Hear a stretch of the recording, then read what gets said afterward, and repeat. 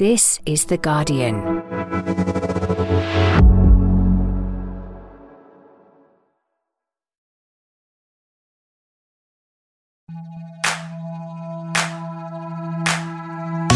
Hello, I'm Faye Carruthers and welcome to The Guardian Women's Football Weekly. Didn't the best summer of our lives just finish a minute ago, maybe? Feels like it. No. We are only 3 days away now from the start of a brand new WSL season. Can anyone stop Chelsea winning a fourth consecutive title? Do Manchester City have any midfielders left? And is Paul Konchesky at West Ham one of the most surprising / fun managerial appointments the league has ever seen? We'll find out what all 12 WSL clubs got up to over the summer, look ahead to the first round of fixtures, force our panellists into making some probably incorrect predictions, and we'll take your questions. And that's today's Guardian Women's Football Weekly. Well, what an opening panel we have. Suzanne Wrack. Oh, she's bopping already. We haven't even started and she's giving it the head wobble. Ready and raring to go. I was going to bring a party popper and then I wasn't organised enough to actually get one. And then I did genuinely consider the leftover sparklers in the drawer in the kitchen from bonfire night last year, but then I thought like bringing one of those early in the morning into my office might be a fire hazard and not prove as effective as a party popper on a podcast. So in theory, I'm letting off a party popper. Get in. I love that. We shall imagine the fireworks behind your back at the moment. By the way, I've still got your charger from Switzerland and I forgot to bring it to Stoke on Tuesday night. However, I have a theory. I'm going to, unless we head to Switzerland, I am going to keep it for the World Cup because it's lucky. I think you have to. Yeah. All right. Okay. You're not getting it back. Ceylon, Andi, Hickman, you've got a voice. And I hear that you've been on the phone in Barcelona sorting out some tapas recommendations for Lucy Bronze and Kira Walsh. I have indeed. Well, I've got a voice back. I haven't actually been on the phone sorting out the tapas recommendations, though my parents do actually live about an hour and a half north of Barcelona. So, Kira, Lucy, if you're listening and you'd like a little retreat out of the city one weekend, just let me know. You can go and stay at my mum and dad's. Sophie Downey, a pod debut. I'm so delighted. I gave you a lovely wave at Stoke on Tuesday night. Little did I know we were having you on the pod, the first pod of the season. It's a delight. How have you been? How has the rest of your summer panned out? Good. I had a good rest after the big day, and now ready for action. Bit discombobulated with the international break recently, but ready to get into the WSL now. Yeah, that felt really odd, didn't it? It was a bit, no, none of us are ready. Not ready at all. In fact, I hadn't even come back from holiday, so couldn't do Austria. So I just did Luxembourg. I think what was weirder was then also having the Champions League before that as well. It's just completely thrown out my rhythm. Like, it's like, you get your circadian rhythm throughout a year. I'm like, why am I looking at Champions League fixtures now? We're going to get into that as well because, early exit for one of our teams from the Champions League as well, which, as you say, just seems a bit weird. Now then, we need to kind of make sure that Sophie and anybody else who's listening for the first time knows our rules, because if seminal moment was the phrase that we were forced to ban from Euro 2022, Suzanne Wrack, do we need to stop everyone from saying that this WSL season is going to be the biggest yet? And before you answer that, can we just check you've not written that in any of your articles to date? Well, I do have to do a season preview that's due in later this afternoon, and I feel like it should be in there. It probably is going to be the biggest ever, but can we just say it once and then leave it at that? Is that the thing we can do? Right, you do that now and do a ... This is going to be the biggest season ever. We're just going to leave that there at the top of the pod. All jokes aside, Ceylon, the Lionesses' win is obviously going to massively impact the WSL. We've talked about it a lot. We're already seeing the sold-out grounds, record ticket sales and everything. And it does feel as if there's a huge amount of momentum behind it. Absolutely. I was cycling here this morning and I was thinking, imagine if we hadn't have won. Do that thought experiment. What would we be going into now? What would the mood be? What would the news have been over the summer? What would the press coverage have been? There would have been this oh, didn't they do well? But there's just that edge to oh, well, same old story. We don't really care. And I think we're kind of guessing at the moment what the interest is going to be. The biggest WSL season yet. Sorry, I've said it twice. We're guessing that. We're waiting for this opening weekend, I think, to see not only how many people turn up in the stadiums, but also the coverage, what we're seeing in the newspapers, what's the TV saying, what are the leading pundits in the men's game who we saw tweeting so much during the Euros, what are they saying at the weekend? So there is that sense of anticipation. I think I'm probably not alone in hoping that I'm not let down this weekend. Yeah, I know exactly what you mean. And I think, Sophie Downey, you will know exactly what Ceylon means with that, because you've obviously been covering the game for years. And in the kind of, is it 12 years now, the WSL as a format has been in operation? It feels like it's changed a crazy amount. But how have you viewed it, and how much further can it actually go? I think the sky is the limit for it. I certainly think we're not finished yet. We've got a long, long way to go. But I think it's positive. I do, as you say, I want to see it keep going. You know, I remember coming back from the 2015 World Cup and we had this spike in interest for, a few months, and then it dipped off. I do hope that a lot of work is being done to stop that happening so that we can ride this wave. And then we do have a World Cup next summer as well, which is a big bonus, because it means, interest doesn't have much time to dip. It can just keep going. But yeah, I'm excited. I hope the groundwork is being done. I think it is. I've spoken to a few clubs and they're working hard to try and build on this energy that has been brought from the summer. And a good domestic season is going to help that even more. And it's exciting times for the Barclays WSL. We're going to start the pod, and I'm just going to apologise for this, because I do hate it sometimes when the focus always tends to be on the perennial top three, if you like. However, bearing in mind it is the preview pod, I think we kind of got to go in that order. So that's where we're going to start. Chelsea, Manchester City and Arsenal. And let's start with City, because a huge announcement yesterday that Barcelona have signed Keira Walsh for a world record fee of around £400,000. Ceylon, Keira's now the most expensive player ever in women's football, taking over from Pernilla Harder. It's a big reward for a player who just lit the stage in the Euros. Yeah, so well deserved. Rightly so, she should be the most expensive player in the world. She showed that she was one of the best players, if not the best player in the world. I mean, that's a big statement. We haven't seen a lot of, the US and etc. But she was incredible throughout that tournament. And I was so delighted about the move, because something's not right at City, and players who are that good in this stage of their career with that win under their belt don't deserve to stagnate. And you saw it with how Georgia Stanway spoke about when she was leaving and being forced into this utility player and feeling like she wasn't developing. And a manager's job is to get the best out of your most talented players and recruit well and develop other players. But if you're the top of your game, but you also feel like you're not learning and developing every single training session, then don't waste your career, get out. So I was so happy to see that she's going to Barca. I think it's like a perfectly romantic story as well. And I hope they go on well. I hope they win the Champions League because of Keira and Lucy, not necessarily because I want Barca to go and dominate Europe.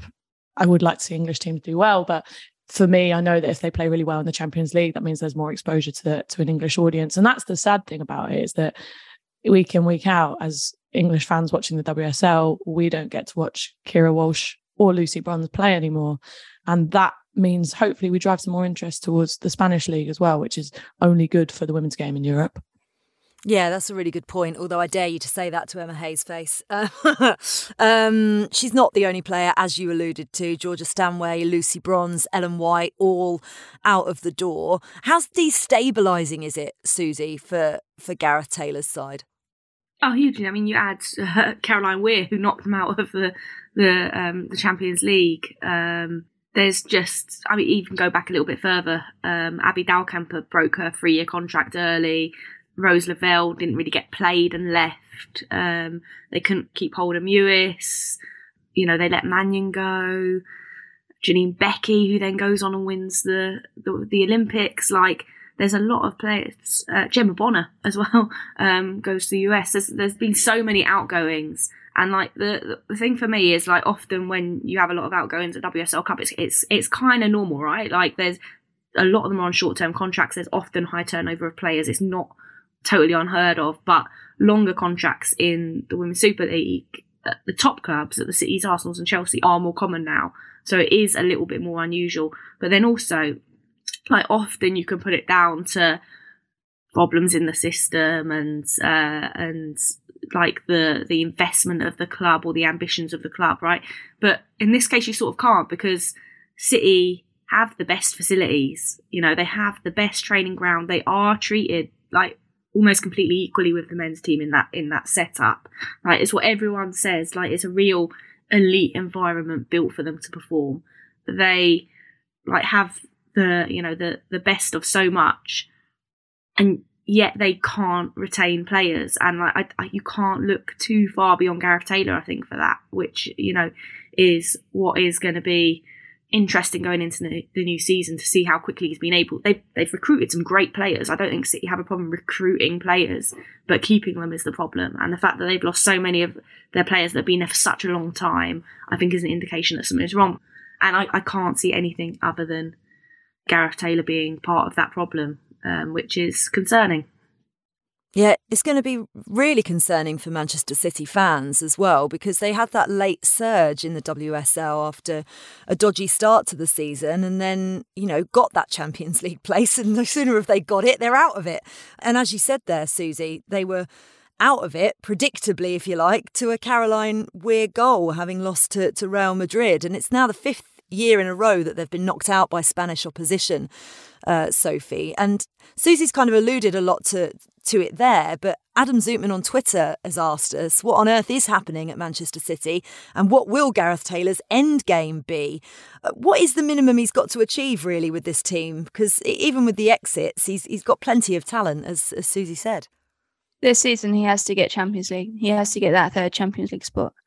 I don't think anything less will do, and you'll see another exodus if it doesn't happen. I would agree completely with Susie as well. For me, the ones that stood out were Georgia Stanway and Kira Walsh. Those two are City kids. Like, they are born and bred Manchester City. And if you cannot keep, or try to keep properly, your key players, your homegrown players, I think there is a big problem when they want to go abroad. Yes, naturally, they want to try new things, but I think you should be bending over backwards, quite literally, to try and keep them in the club and give them whatever they want to build around them. So that really does give me worry about them. But yeah, I think Gareth Taylor, he always seems to be in transition, doesn't he? We had the injury problem last season. We have the transfers this season. And at some point, it's not just about being a transition. It's about what's happening within the club, rather than having these excuses about what's going on around the club. Yeah, eventually you're going to run out of excuses, aren't you? No excuses for Chelsea going into this season. They're not just the holders of the WSL, but I think it's fair to say at this point they're the keepers of it, really. 4 of the last 5 editions they've won. We hold the WSL up, Susie, as this kind of greater competitive league nowadays. But actually, can we say that when it's likely to be Chelsea going on to win it again? Yeah, I mean, there was only a point in it last season. So says the Arsenal you fan, reminding us all. you sort of can. I mean, it's very hard to look beyond Chelsea, right? Like, they are doing everything possible to bridge the gap with Barcelona and Lyon. Like, that is their prime focus. It's going to be interesting to see sort of how things progress, given, Chelsea has changed entirely as a football club, and the kind of support system that was there for Emma Hayes at the start of last season is not there at the start of this season. It's a completely different setup. She said she's getting, support and stuff from the ownership and that, but I imagine it's very, very different, and that things will look quite differently moving forward potentially. So that will be interesting, I think, to see the impact of the ownership change at Chelsea. In terms, the thing is what Emma Hayes has the advantage of is she's been there for so long, she's been doing it for so long, that she doesn't have to make huge wholesale changes to her side. She's got it to a point and a level of competitiveness, professionalism, fitness, that means that when she goes into a new season, she's not looking at having to gel a team together. She's looking at gelling one player in and then, kind of preparing some others for coming into the first team in the future. It's never a sort of, we're changing the whole starting 11, and that's the big advantage, right? She goes into the season with her team prepped essentially and ready to go. And they've had, some players leave, but it's all been on their terms. It's all been players that have sort of needed to move on. Maybe bar G, who is going to be a big miss. But when you look at the form of Jessie Fleming and her development over the last year, you can't really say that there's not a sort of ready-made replacement coming in to take on that role. And then they have added, but again, like I say, they've added players that, the Buchanans who can slot into the first team, but then some of the younger players, the Lucy Watsons and things like that will, come in probably similar to Lauren James and sort of be bedded into the setup and built up to being the level of the rest of the squad over time. I think that's the thing that Emma Hayes always says is it takes a little bit of time to get people used to their environment because the standards are so high. And she's lucky enough to be able to do that. And not many other teams can yet say that they can do that. I mean, most other clubs have had to make big changes, and that impacts their start to the season because they're bedding them in and they don't have that problem. Yeah, it feels as if Chelsea can just go out and grab whatever international players they want and everybody else has to kind of fill in the gaps. They have gone big in the transfer market this summer, which in many ways for Chelsea fans is great news because Todd Boehly and his consortium have clearly decided they're going to continue investing. French fullback Yves Perisset, Serbian midfielder Jelena Sankovic, Swedish winger Johanna Reiting-Kanyard and Czech midfielder Katarina Svitkova. But Kadisha Buchanan, who Susie mentioned there, Ceylon, would you say she's the biggest signing to come to the WSL this summer? I think so, and she was done quite early, wasn't she, as well? And I think that was a real moment when she was signed with a statement of intent of what Chelsea were going to do this transfer window. Yeah, it'll be interesting. You've got Millie Bright, Magda Eriksson and Buchanan now back there, so I'm wondering how they're going to set up this weekend. I think it's a pretty scary defence. If you're a striker on an opposing team, you're thinking, how the hell am I going to break down that back line? And that's just such a mental advantage as well before you go into the game. But I think as well, one thing that will feel like a new signing for Chelsea, even though it hasn't been, is Lauren James this season as well. She was injured, right, when she came from United. Chelsea kind of took that risk of just taking her and saying, we know that she has massive potential. And I was talking to one ex-player who said best player she ever played against and with was Kelly Smith. And I said, well, who would you see as the next Kelly Smith? And she said, Lauren James. Just wait, it is Lauren James. So I'm so excited to watch her this season because you just want her to do well and you really want her to perform. And you always know there's something kind of missing when you've seen her before. So with that back line and the reinforcements plus a reinvigorated Lauren James, I think Chelsea are looking incredibly dangerous this season.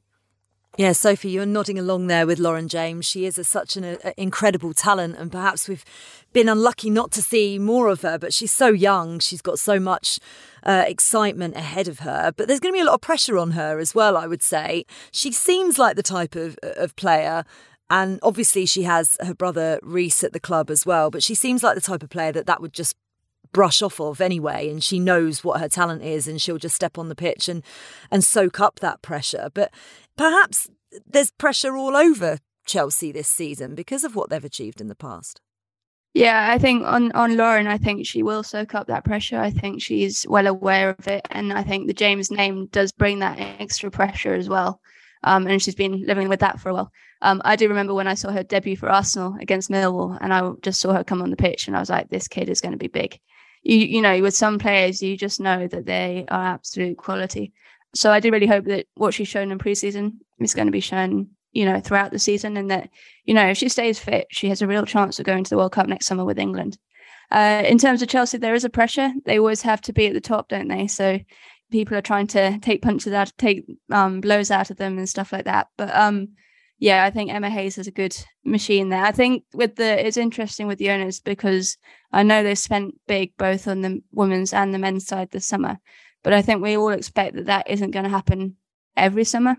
I think we think that's kind of new buyers spending, and that eventually in the next few transfer windows they're going to try and peter that off a bit because it's not, just a open wallet. So it's going to be interesting to see what happens with Chelsea in the future. Yeah, going to be interesting to see how Arsenal react to, as Susie mentioned earlier, falling at the final hurdle and being just a point behind Chelsea. They pushed them so close last year. How big is this second season going to be for Jonas Eidevall, Susie? Oh, huge. I hope. I mean... Always a caveat. Well, it's the Arsenal fan in me, not the journalist, saying I hope. I think his first season was very up and down in that they had that blistering start and everything looked perfect and wonderful. All the players were bought into his new high-pressing philosophy, possession-based, and it all kind of synced really well. And then they hit that rocky period going into Christmas where they had the back-to-back games against Barcelona, the Chelsea in the sort of COVID-postponed FA Cup final, and then, losing Leah Williamson as well in the North London derby, like really, really ruptured their season and the momentum. But also, I think Eidevall really felt the heat in that moment too. Real sort of, he struggled, I think, to get to grips with expectations of British fans and press, his antics on the touchline in the first game, I laughed. I thought they're brilliant. That's what football's about, right? Like, I wouldn't care if any manager did it. It's the fun of it. Like, you want your manager to be passionate and run the length of the pitch and slide on their knees and scream and all of that kind of jazz. But there was just, I think he rubbed people up the wrong way a little bit with some of the things he said and the way he handled himself. And I think by the end of the season, he had sort of ironed out both the problems on the pitch with their signings in the January transfer window as well, Stina Blackstenius and stuff. But then by the end of the season, they'd ironed that out. But I think he'd also found his place in the league a little bit and settled a little bit more as a person in English football.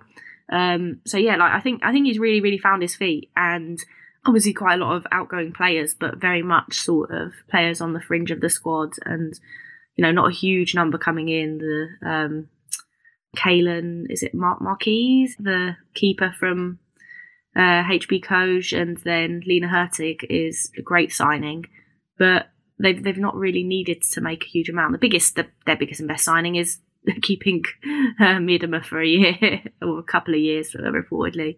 That's the key part of their summer. But then again, that's signs that they're moving in the direction of Chelsea not needing a huge turnover and just needing to polish. And I think that's very, very new phenomenon at Arsenal. Yeah, Ceylon, Lena Hurtig is the kind of standout addition, if you like. What's she going to add to this squad? I think it's interesting because obviously you had Miedema who would play there before, and I think she will probably drop more into midfield like we've seen with Liv doing before. I think that gives a slightly different edge to how Arsenal will play. I think it's hard to not make a comparison to the men's game here, but recently you've seen this phenomenon of turning back to a tall number 9, big number 9 who can hold the ball up and get the head on things and win the tap-ins. And I think Hurtig will sort of play that role. And I think that will do really well for the likes of Beth Mead and Miedema when you've got someone like that in the box to feed, but also you're around them to get the kind of second balls. And I think we might see a lot of goals scored that way for them. You've also got the complementary Blackstenius up there as well. So I think they look really threatening. I think the one maybe surprise or thing that I would have maybe expected was a bit more coverage in the CDM role as well for Arsenal. I don't think they've got depth as a replacement for Walty in there. But again, I think they're a team, like you said, is they're formed. They're kind of in the norming storming phase of that team formation. Sorry, it's such a stupid thing to. It's I sound like a management consultant, but bringing that, I think, that group together of what a Chelsea are at, and knowing that this is the group that I really want to commit to. We've got a manager who's embedded. He's got rid of the players that he didn't really want to play. Nikita Paris was never in his vision for that team, and she's now gone. And you get that freedom, and you get to make your mark as a manager and really build that sense of group. And I'm really looking forward to watching Arsenal play this season. And I am hoping that they do get the title rather than Chelsea.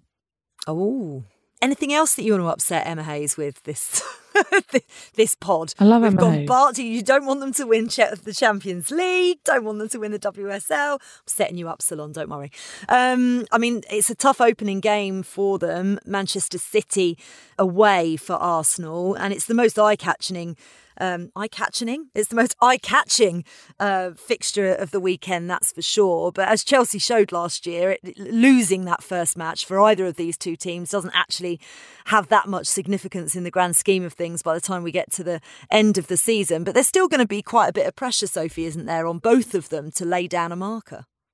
Yeah, and I think if you're looking at Arsenal, they've got to look at that game and go, well, City are in trouble at the moment. You know, they haven't had time to bed in their squad. They lost in the Champions League. This is the opening game of the season. Actually, it's a real advantage to play them now rather than, 3 months, 4 months down the line. Let's take our opportunity.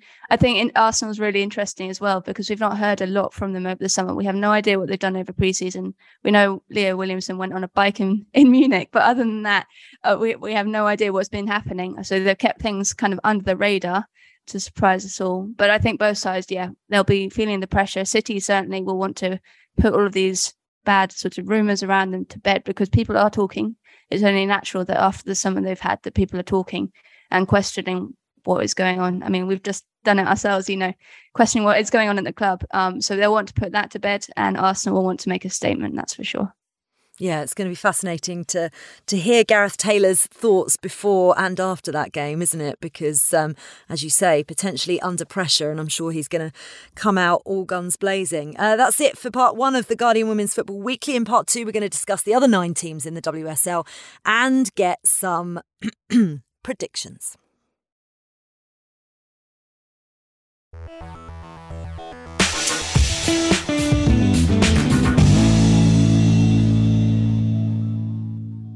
Welcome back to part 2 of the Guardian Women's Football Weekly. Susie, I know we ask it every single season, but can anyone break into those Champions League spots? And if so, are Manchester United the favourites to do so? I spoke to Nikita Parris after that 10-0 win over Luxembourg for England at Stoke the other night, and she was absolutely determined that that was the aim for Manchester United this season. But can they actually do it? My instinct says no. I think they'll give it a good go. I really like Mark Skinner. I liked him when he was at Birmingham. I liked him at Orlando Pride at the end. I thought he just needed time to find his feet in the NWSL and American football. And I've liked him at Man United. And they've brought in some really good players. Obviously, Nikita Parris is one. I really like. She struggled for minutes at Arsenal. She's been a little bit off the boil since the 2019 World Cup. Did okay at Lyon, but was never going to usurp Ada Hegerberg from the sort of centre forward role, or some of their wingers like Downey and stuff. But she's shown in the last 2 games for England that she can still make her mark. And I really think a good run of solid starts will reignite her form. But then the likes of Maya Letitia, Rachel Williams. She's a bit of a confidence player, isn't she? I feel. Totally. I'd say her and Beth England, if we're talking about England players that maybe have gone off the boil a little bit of late. Real form and confidence players. And if they're not playing and not getting chances, then they're not going to, they're going to struggle. United have brought in some good players, like some solid positions filled, not really got rid of anyone significant. So they have done enough to push and challenge, particularly if City sort of, take a bit of time to bed in some of their new signings. There is a chance to upend things a little bit. I still think they're not quite there. I think every team that wants to challenge the top 3 is sort of a transfer window or 2 behind those clubs, is the way I'd put it, in that it's the thing that I think Willie Kirk had a problem with when he was at Everton is there were huge expectations on Everton to break into that top 3 after a really good season. And they made 9 changes in the summer, 9 new players in, real huge turnover. And then he had a job of trying to bed those players in really, really quickly to be at a level to compete with the Chelseas and Arsenals and Cities of the world. And the problem he had was that he wasn't given enough time to actually gel those players. And in order to raise the level of the squad and of the starting 11, he sort of had to bring them in and try and get them bedded. And he wasn't given enough time to do that. And like, we're still at a stage where to have starting 11s at the level of the Arsenals, the Cities and Chelseas, it takes quite a lot of work in terms of recruitment to sort of build your squad up. It's not like they just, you have the players that have the quality that are going to mean you do that. It's often that you have to bring in quite a lot of new players to be able to match those levels. So you've got to sort of manage, you've got to try and recruit players in the knowledge that you're not necessarily going to be successful straight away. So you need to recruit a higher level of player, a player of that elite top 3 level, and then convince them to stay long enough for you to have built the whole squad up to that level. And that's like the thing that they're grappling with. So, I mean, I think as much as United, I think Tottenham have a chance of upsetting things as well. Like, Rhian Skinner has been incredible. It's the Skinners. The Skinners are the ones that have the potential to upend things, Rhian and Mark. Well, I was just about to ask Sophie about Tottenham, actually, because you're exactly right there, because I think Tottenham were a surprise package last season, but kind of to be expected, really, with a coach like Rhian Skinner there. And it feels as if they're on a very similar trajectory, Manchester United and Tottenham. And they're quite intriguing to me this year in particular, Sophie. As Susie was discussing that kind of model, I was just thinking that's exactly what Tottenham and Rhian Skinner have done. They've brought in the likes of Drew Spence, Angarad James, Amy Turner, all with lots of WSL experience. So what can they potentially do? Are they going to be knocking on the door as well? I think they may be a step behind United, because I actually look at the United squad and I'm really excited by it. I do think they can break it this season. For Tottenham, they have recruited well. I still think they are a key striker away. One of those big names strikers who's going to bang in the goals week in, week out. I think they're one away from actually really making ripples to this league. I know there's a lot of excitement around the Polish striker that they bought. I can't pronounce her name, so I'm not even going to try. But she's something like 20 years old or something. So she's pretty young. So she's got a lot of potential. But we'll see what happens with that. But I think she has recruited well. I think they overachieved a little bit last year. We didn't expect them to be as good as they were. And I think that's down to Rhian Skinner. I think she's an absolute quality coach, quality person. She really gets that sort of personal management as well as the stuff that goes on the pitch. So it's an exciting time for Tottenham. I'm going to give it a go. Nicola Karszewska, I think. But we shall see. I'm not a commentator, so don't quote me necessarily on that. As if it was written in the stars to kind of pit these two teams against each other as the contenders for that third spot, Ceylon. It's Tottenham versus Manchester United at the Tottenham Hotspur Stadium, kicking off the whole WSL season on Saturday. With what Susie and Sophie have both said about these two teams, and obviously with your own interpretations of it, who's coming out on top on this one? I completely disagree with Susie. I think United are going to be the surprise knock on the door this season. I think they'll be chasing City for that. I think City are going to just completely have some shock results and collapses that mean that United can have a bit of consistency and get third. Yeah, I think United versus Spurs, if you look at the two squads lined up, like United squad is a lot stronger. I think you've got all of the England girls, Russo too in Paris. You've got Zellum in there as well. Leah Galton, everyone forgets about Leah Galton because she doesn't play for the Lionesses, but she is honestly one of the best wide forwards in this league. You've got an incredible goalkeeper who's just proven that she's the best goalkeeper in Europe, and a really strong back line. I think a lot of the United girls are talking about Maya Letizia being really exciting in pre-season as well. So for me, that is a team that is on paper at the moment, a team that has played together longer, has better standout players than Man City at the moment, I would say, just because of what the turbulence that City have gone through. So I would expect United to beat Tottenham quite convincingly this weekend, and also to do really well in the WSL. Let's talk about Everton, because it was a really, really disappointing and turbulent season for them last year. But actually, this season, they seem to have a squad that's going to be very competitive. They have got a new manager as well, Brian Sorensen. What do you make of him, Susie, of what you've learnt of him so far, and what do you make of the side that he's assembled? I think it's a better signing than Jean-Luc Vasseur, who, by all accounts, was not particularly liked when he was Lyon manager, and very much the feeling was that they were winning despite him, not because of him. So, that was a real bizarre recruitment. Everton have really struggled since sacking Willie Kirk to, I suppose, make amends for that decision, because that was, real harsh removal of him from that role so early on, and with so many changes to the squad after such a strong season and a half preceding it. And I think they've been shooting in the dark a little bit, but Sorensen comes with a lot more pedigree in the women's game, which is incredibly important. He's played Champions League football. I say played, as in managed Champions League football in Denmark with Fortuna and FC Nordsjælland.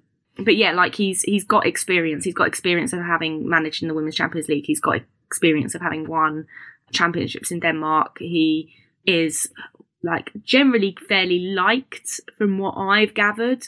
And yeah, is a lot more of a, not the big figurehead signing that Vasseur was, the big name with the big name clubs behind him, but not actually the reputation amongst people that matter to boot.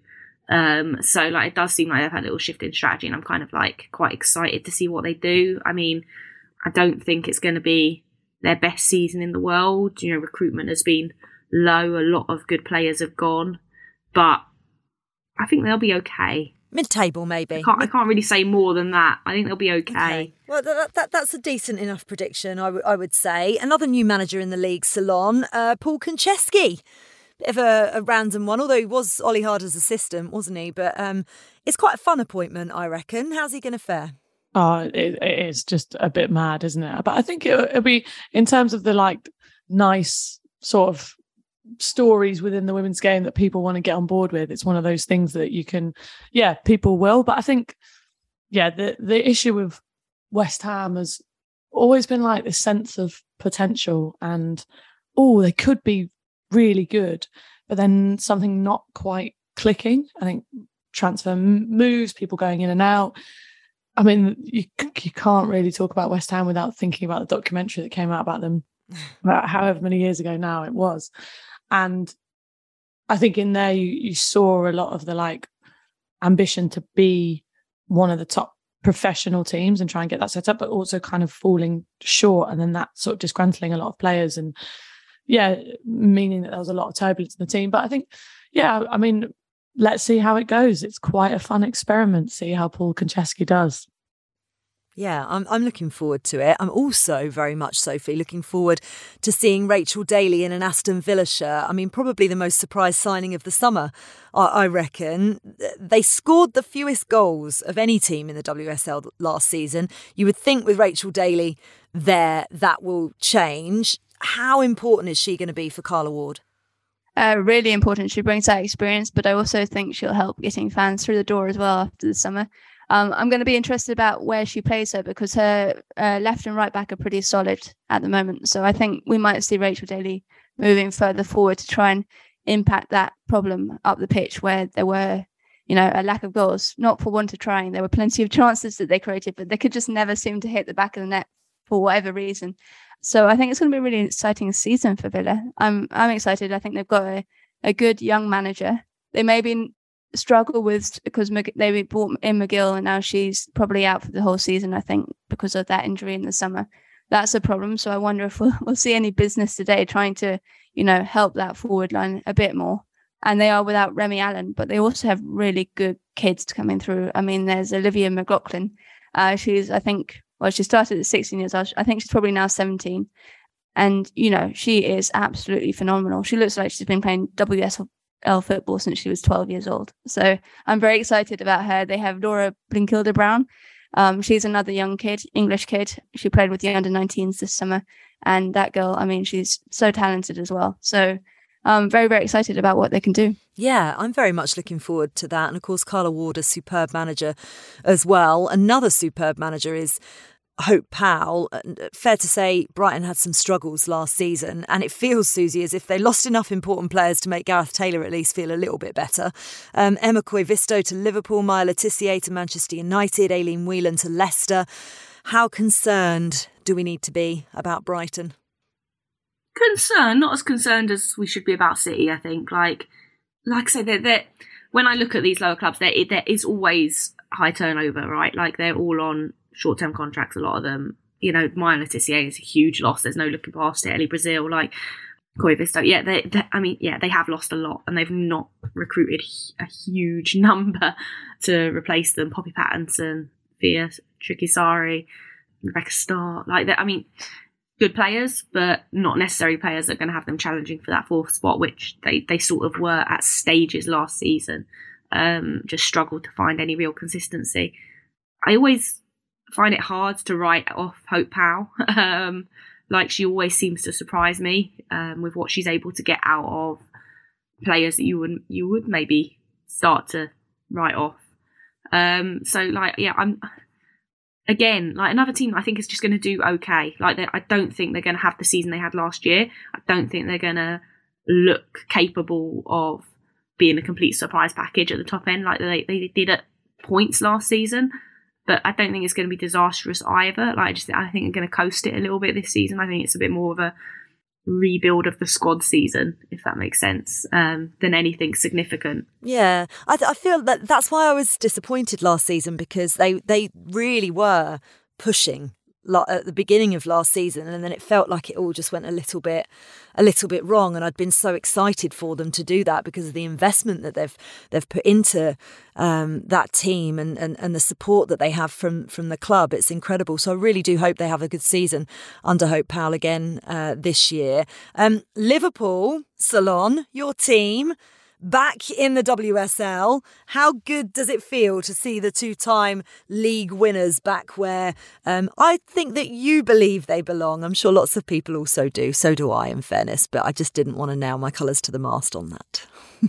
It's good, but it just makes me so angry to think about how Liverpool women are treated by one of the biggest clubs in the world who have such great success.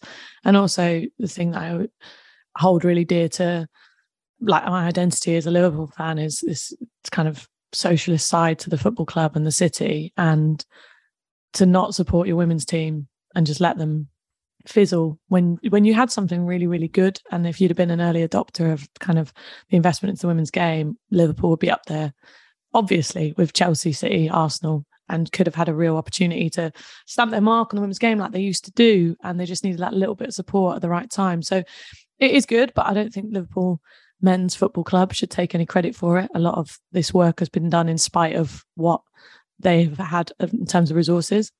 I think it's also really hard to predict their season because the Championship is a very different league. They scored a lot of goals. I don't know if they will score half as many as they did last season, but they've recruited well. I think Matt Beard obviously has good relationships within the women's game with quite senior players throughout his time in the game. And I think Julie Flaherty coming into Liverpool, Shanice van der Sanden coming back. I'm always so intrigued when these players go away and then they come back. I'm like, did they just really love their life in Liverpool? They're just like, I miss the restaurants, I miss the bars, I'll just come back. Because where could she? Shanice van der Sanden could probably play in any of those mid-table WSL teams, right? So she clearly likes something about being at Liverpool. But you've also got Leanne Kernan, right, as well, who had a really good season last season in the Championship. So it will be interesting to see how they do. I don't think they'll be in the relegation zone. I think they'll be a sort of mid-table team, and I think they'll have some ups and downs, but it'll be really good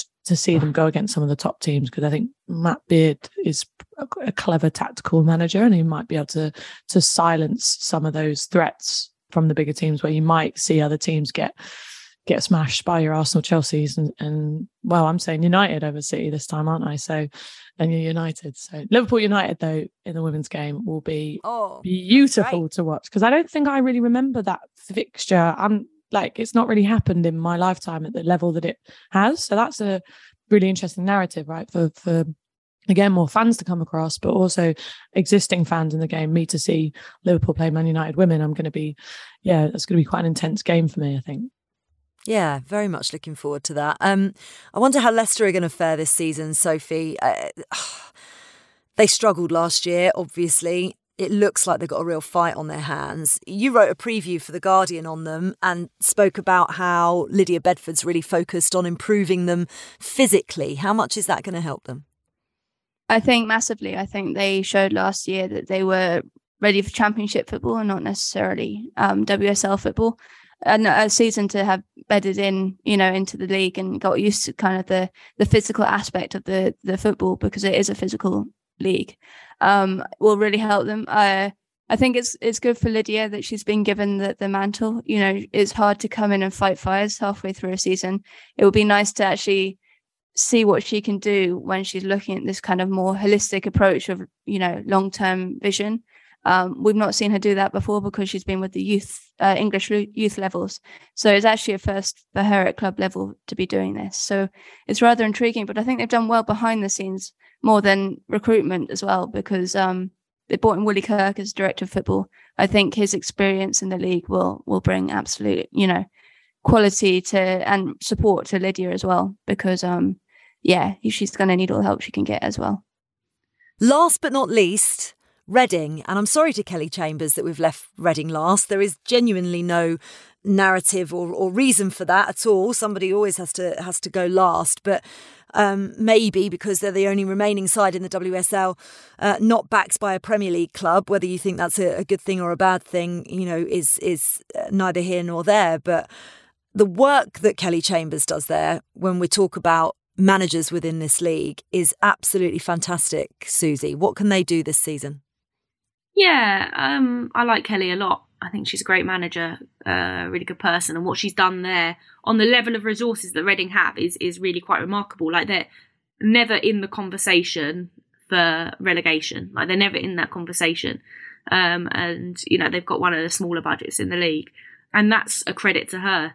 But they're never, ever sort of in the conversation of the teams that are sort of challenging around that sort of top 3, top 4 positions, which is a real shame. Like, I sort of think she deserves better, and the setup deserves better in that sense. Like, they sort of need a big injection of cash to really accelerate things. They're sort of coasting a little bit, I feel. They've made some good signings. They've not had many leave. Tash Harding to Villa is probably the big one that is, quite a blow. She's a huge presence as well as a brilliant player, and be a real asset to the Aston Villa dressing room. But they've not had a huge turnover, which is slightly more unusual for them. So situation normal, mid-table is pretty... Exactly. They're the team that I, by default and reluctantly, end up covering the least, because it's so rare that they are in... It's wrong to say important games, but like games that are going to determine the title or the relegation battle. So it means that they're the team that I end up covering the least, because the games they play in don't end up being hugely significant to the outcome of things. And that's a real shame. Like, I want to see them accelerate, like, because if they don't take a leap sometime soon, like, surely the club and the ownership will get bored of this just sort of perennial, like, mid-table, slow-burning existence. Like, it can't, like, they're in a little bit of a equilibrium at the moment, and or they could end up getting left behind a little bit with the acceleration of the league. Well, they already are, right? Like, I mean, you could have said that prior to Spurs and Man United's arrival in the league, that Reading were one of the teams that had the potential to like challenge at the top and to make a move, but they never really took that chance. I think one signing to be really excited about, though, is Charlie Willings, because she absolutely tore this SWPL apart last season. It was ridiculous, her scoring numbers. So that one caught the eye for me, because I think she could do really well at Reading. I have a really strong affinity to them. I'm not a fan, I'll state that, but like I really love that club and what they're doing. I agree. And I think, as you say, Kelly did say that this is the first time that she's managed to keep the core together. So that's really important for her to build on. And they went on that massive unbeaten streak last year where I turned into the lucky mascot because I was at every single one of those games that they won. So wasn't she telling you couldn't leave? Yeah. She told me she'd get me to a game. She'd get me a ticket or something so that she could keep the run going. But yeah, no. So they have that ability. Once they get like momentum going, they can find a way to win. And they shocked Chelsea last season. You know, they do have it in them. Yeah, they really do. Going to be fascinating this season. We need some super quick fire predictions. I'm going round one by one. Now, when I say super quick fire, I mean super quick fire. No context, maybe ifs, no buts, no nothing like that. I just want a name. I'm looking at you, Susie Wrack. Right, so Ceylon, who wins? Arsenal. Who makes Champions League? Arsenal, Chelsea, United. Who's going down? Leicester. Sophie, who wins? Chelsea. Who makes the Champions League? Arsenal, Chelsea, United. Who's going down? West Ham. Ooh. Susie, who wins? Chelsea. Who makes the Champions League? Arsenal, Chelsea and United. Who's going down? I was going to say Leicester, but I really like that West Ham take. West Ham. You did the butt. You did. You couldn't do it. I had West Ham penultimate. And, by the way, Arsenal fans, be delighted. I think Susie Wrack did that on purpose because, as you'll know from the Euros pod, every prediction she made was pretty much wrong, so Arsenal were winning the title. Not going to lie, that was in my mind. Thought it might have been. Listen, it's been an absolute pleasure to go through a preview of the Barclays WSL this season. Thanks, Ceylon. Thank you very much, Faye. Good to be back. Bye, Soph. Bye-bye. Good to see you. See you later, Susie Wrack. Bye. Until another early morning. Yeah, I'm sorry to get you out of bed. The Barclays WSL kicks off on Saturday. Tottenham against Manchester United. That's followed on Sunday by Chelsea, West Ham, Everton, Leicester, Brighton, Aston Villa, Reading, Liverpool and Manchester City versus Arsenal. And we will be back with you on Tuesday, early in the morning, just for Susie's pleasure, to go through all the matches from the opening weekend. The Guardian Women's Football Weekly is produced by Lucy Oliver and Jessie Parker Humphreys. Music composition was by Laura Iredale, and our executive producer is Max Sanderson.